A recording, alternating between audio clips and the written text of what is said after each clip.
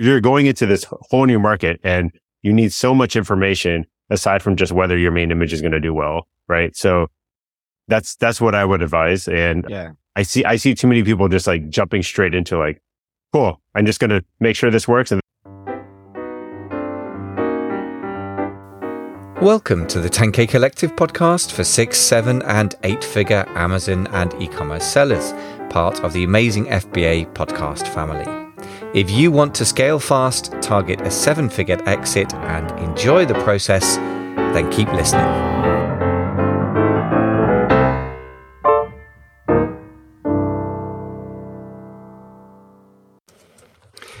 If you would like resources and links and other help to do with today's episode, just go to amazingfba.com/455. Ladles and jelly spoons, boys and girls, welcome back to the 10K Collective podcast for 6, 7, and even 8-figure Amazon sellers, part of the amazing FBA family for Amazon sellers generally. Today we are talking to Justin Chen, PickFu, co-founder of PickFu, which is a digital focus group. Many of us will know it as a place where you can compare images, which is the traditional use of it. And that's one way to use it, but that actually can be used in quite a broad way. And today we're going to talk about international expansion. So getting outside the US, if you're a US based listener, or if you're UK based or wherever it is, just generally getting outside of your country. Yep. So Justin, welcome back. First of all, thanks for joining us again. Yeah. Thanks for having me on the podcast. Yeah, it's been fun. So PickFu is a very nice tool because it's simple to use, which I think is important because so many tools say we do 20 different things like Helium 10. And no offense to the guys at Helium 10, a lot of the tools are very useful, but my goodness, it's a lot to take on board. So simple is good in my book.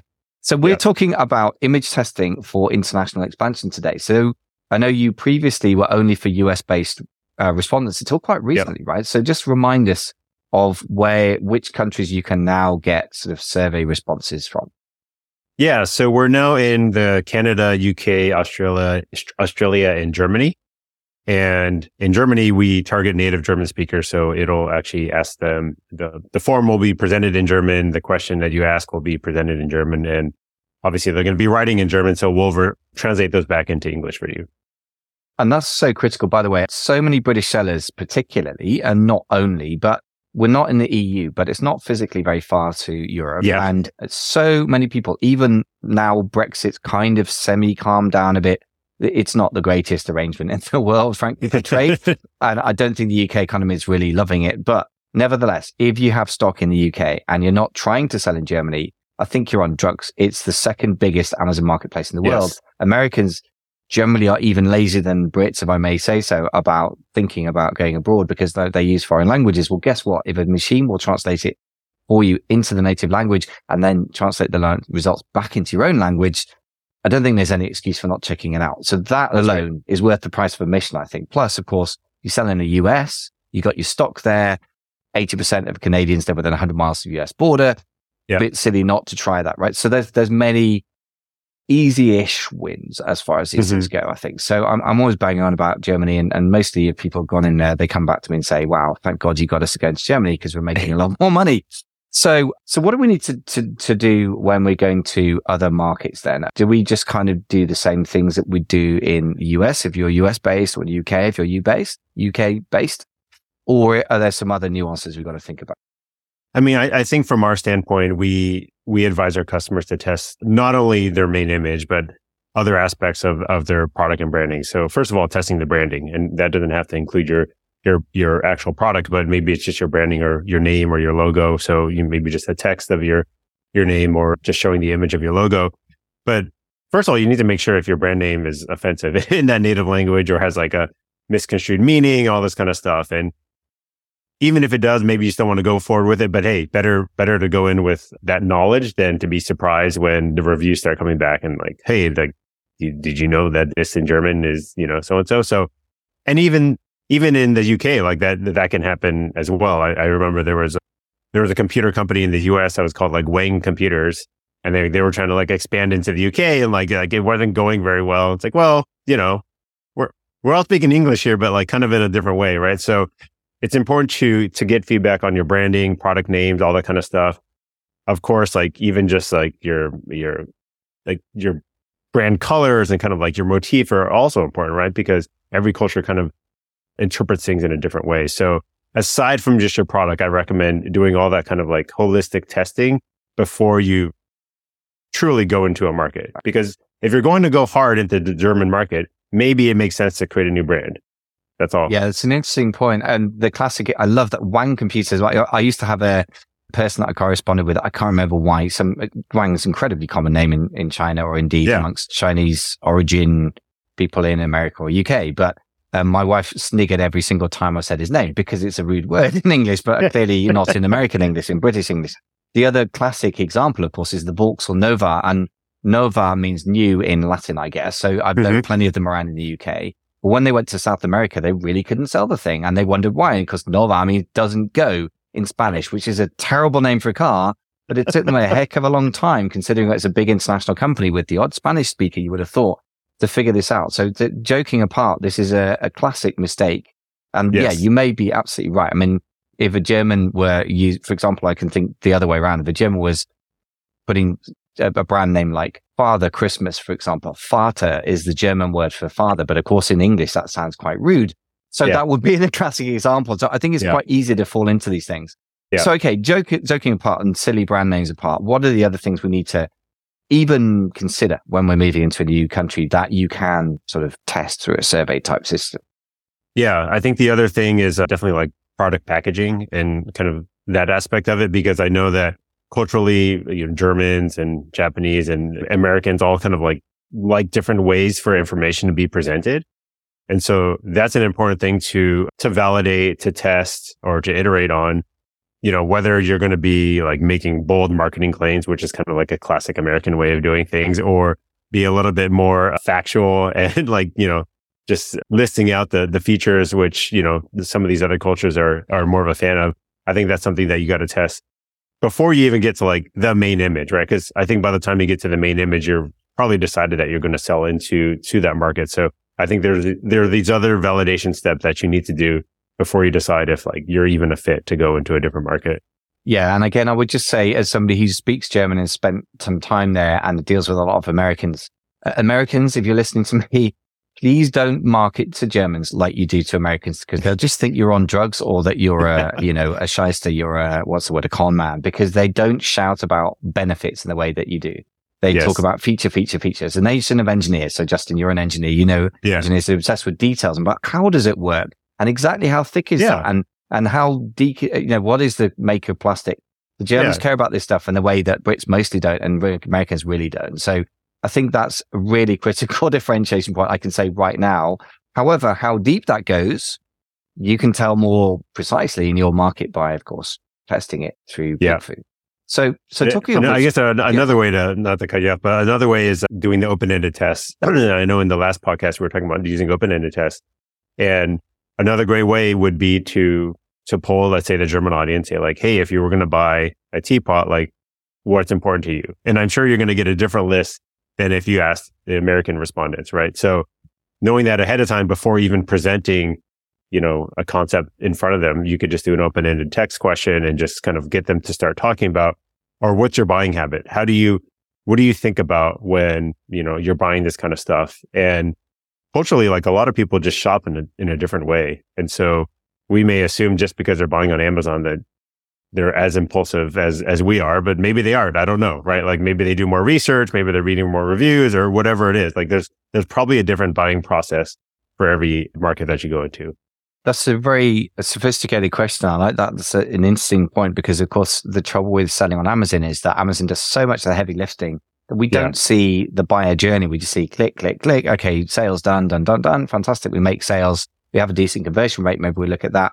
But we don't think about where's that person come from? What have they done before that? Did they Google the name of your brand? Yeah. And of course, these are critical things because if they Google the name of your brand, I suppose you'd need to have a German website or have one that's geo-targetable and in German and all the rest of it, right? And if they don't, then I suppose you wouldn't bother with that work. So once again, it just really shows the power of getting a handle on this consumer behavior, consumer preferences before you do the really expensive bit, like build an entire website or, build a product. The other thing that I think is really important is also, again, related to what we were just saying, getting a sort of reality check on the mindset, because you don't necessarily know what you don't know, but more importantly, you don't know how American or British or German you are in your mindset until you meet a different culture and you go, wow, is it possible to think about this differently? So I think that sort of rude, direct contact with a different way of thinking it sort of jolts your thinking. I think that's really important for the marketer as well, not just in terms of how do I tweak the system I'm creating, but like, oh, I've got to take seriously the fact that Germans don't just speak a different language, they have a different way of working, or Japanese, which is different again, right? Yeah. I mean, give us some fun examples of, you've seen people kind of really, you mentioned WAN computers, and we talked about Nova. Are there any other things in e-commerce where you've suddenly seen people have a sort of wake up call on how to readjust their approach? I think it's just more people jumping straight into, like what I was saying, like they're just taking the main image and like, oh, I'm going in, I'm just going to make sure that this main image, which I've been using like on my American listing, is going to do well, and not taking the steps backwards and really validating it. I really think it's a fun way to use and an educational way to use PickFu, just asking these very like conversational questions. Like if you were to go and meet a German or a group of Germans and you just wanted to like get into their head, right? Like, even what are the important shopping milestones of the year? Like, okay, if you don't know, I mean, sure, you can Google it, but it's also interesting just to hear from people, people talking about like, oh, well, I celebrate these things or whatever it is. And just kind of asking the things that you would at a cocktail party with a bunch of Germans, and just trying to understand like, oh, like what advertisements or like what brands do you think are doing well? Like, what are popular things that you're buying? Like, if you're asking a bunch of German moms, like, what are the things that are important in at your school or whatever it is, right? Like, just think of it as like these mini focus groups, and stop worrying so much about the main image. If you're going into this whole new market and you need so much information aside from just whether your main image is going to do well, right? So that's what I would advise. And I see too many people just like jumping straight into like, cool, I'm just going to make sure this works and then check the box, and then I'm going to go straight into Germany, ship all my stuff there. And I mean, there is a time and a place to do that. But what I think is, here's what it says, golden opportunity. Now, I'm using Germany as an example because I know and understand it, and it's a big Amazon market, but it's probably even more true somewhere like Japan, which I don't have a handle on, but or other places like France. I mean, it's much smaller, but it could be valuable for your product. Here's what I would say. Most people make a listing in the way that Americans have and again, present company accepted, but most American companies have a habit of assuming that the world is like a mini version of America, just like the Brits had the arrogance to do that in the 19th century. But we're a very small island, so it's harder to delude yourself here. We do a very good job here, but it's only 22 miles to France, whereas America is oceans away from anywhere else. So, I mean, it's understandable. But I think if you do that, then you are just joining everyone else. And the great opportunity is that most people do things. They don't even put things in the native language, which blows my mind. So they list stuff with an English title in Germany. And then they clearly haven't adjusted the listing because it's screaming American type copy, which, by the way, if you're British, you need to scream when you go to America. And Germans, I'm just saying the other way around as well. If you go on about your features, the Americans will fall asleep and they won't buy. So, but if you take the trouble to do this, I think you have a massive competitive advantage, because other people are doing such a terrible job of this, in my experience. And it's 2023. There aren't that many things left that people do really badly on Amazon now. There used to be gaping opportunity. But I do think that is one. And if you can take the trouble to understand the mindset and adjust your copy, even if you hire a British or a German copywriter, you can still split test the copy. So you can still fine tune it. But that's much better for you to understand what are you, the general approach to selling, the kind of culture, if you like, of buying, as you put it, which I think is great. So Tommy, that brings me to demographics. So for example, a certain country, so UK has a very, very high penetration of e-commerce across all ages. It tends to drop off at around my parents' age and getting into the 80s. My mum's actually ordered on Amazon once, I think, and that was an example of the pandemic, but that's pretty much not her bag. Whereas in Germany, as I understand it, and I don't have deep data on this, that the younger demographics tend to be the ones who shop intensively on Amazon. So when it comes to PickFu, can you choose a demographics? Can you say, I want people of a certain age range or a certain income, or how fine-tuned can we be in the PickFu system? If you would like resources and links and other help to do with today's episode, just go to amazingfba.com/. 455? Yeah. So we do have demographic targeting by a lot of the basic like age and gender and income. And that's consistent across all the different countries. We have definitely more targeting on the US just because we've been here longer. We're continually adding more internationally. So right now it's kind of launched with a more limited targeting, but like all the basic demographics that you would expect are targetable. So give me examples of those if you can. Yeah. So like, like age and gender are probably like the most obvious ones. If you want to do like Amazon Prime subscriber, things like that. But some of the more behavioral ones, like we have in the US, we might have like tea drinker or, actively plays a certain sport, something like that. We don't have that yet internationally, but we are working on adding it. Okay. So that's a bit more like the interest category in the Facebook sort of that's right. universe, that sort of thing. Okay. Yeah, nevertheless, I mean, if you got the age and gender and if they're a Prime subscriber, that gives you some kind of useful starting points.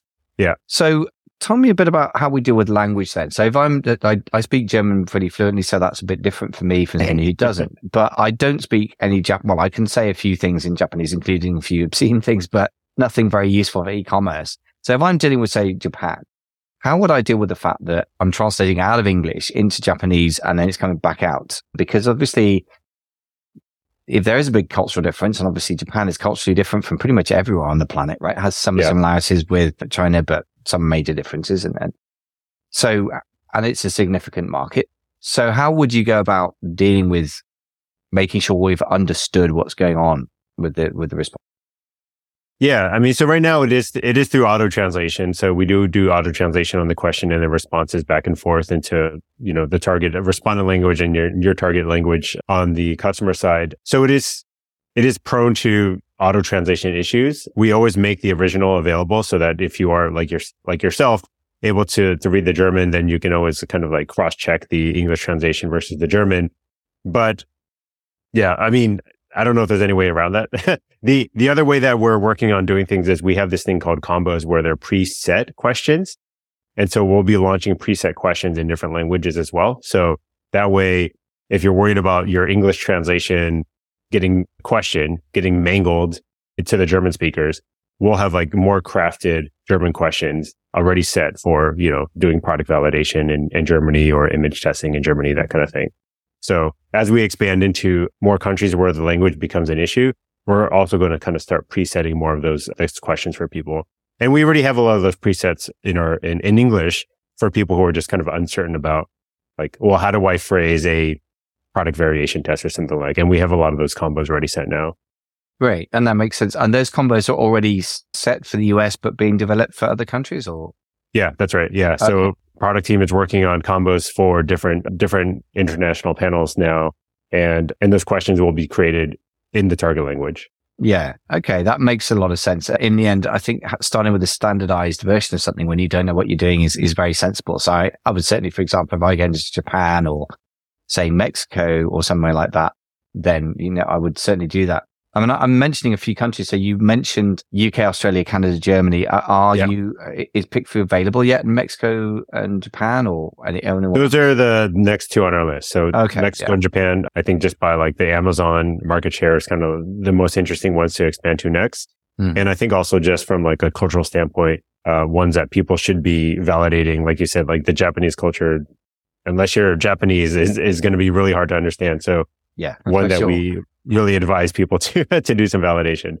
Yeah, I would advise them when they're going to Japan to do some validation and to talk to Japanese consumers because I just think it's so different. I mean, I know enough about it to understand how little I understand, I think. Yeah, but that's it. Yeah. Mexico, for Americans, I guess is probably a bit more familiar depending on which bit of the States you live in, which is obviously vast. Sure. But if you live in Texas, you probably know, plenty of Tex-Mex guys who can give you some kind of steer on it and I guess that in countries with the sort of middle income countries that the price pressures will be more extreme and you have to understand that as well. But I really, again, it's a question of that dance, as we talked about in the last episode, between daring to do something, which I would so encourage people to do. International expansion has so many upsides and we haven't even mentioned that, but I would say, the US dollar, who knows where it's going next, or the pound or anything else.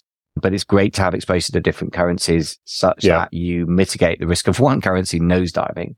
Yeah. It's great to have exposure to different countries because you don't know what's going to happen in any given country. For example, I had a friend of mine a while ago in US was shutting down quite a lot of states while Europe was going ahead with mostly being open for business, and their European sales kept them afloat during the pandemic while the US sales weren't great for a while. And then I think it flipped on its head.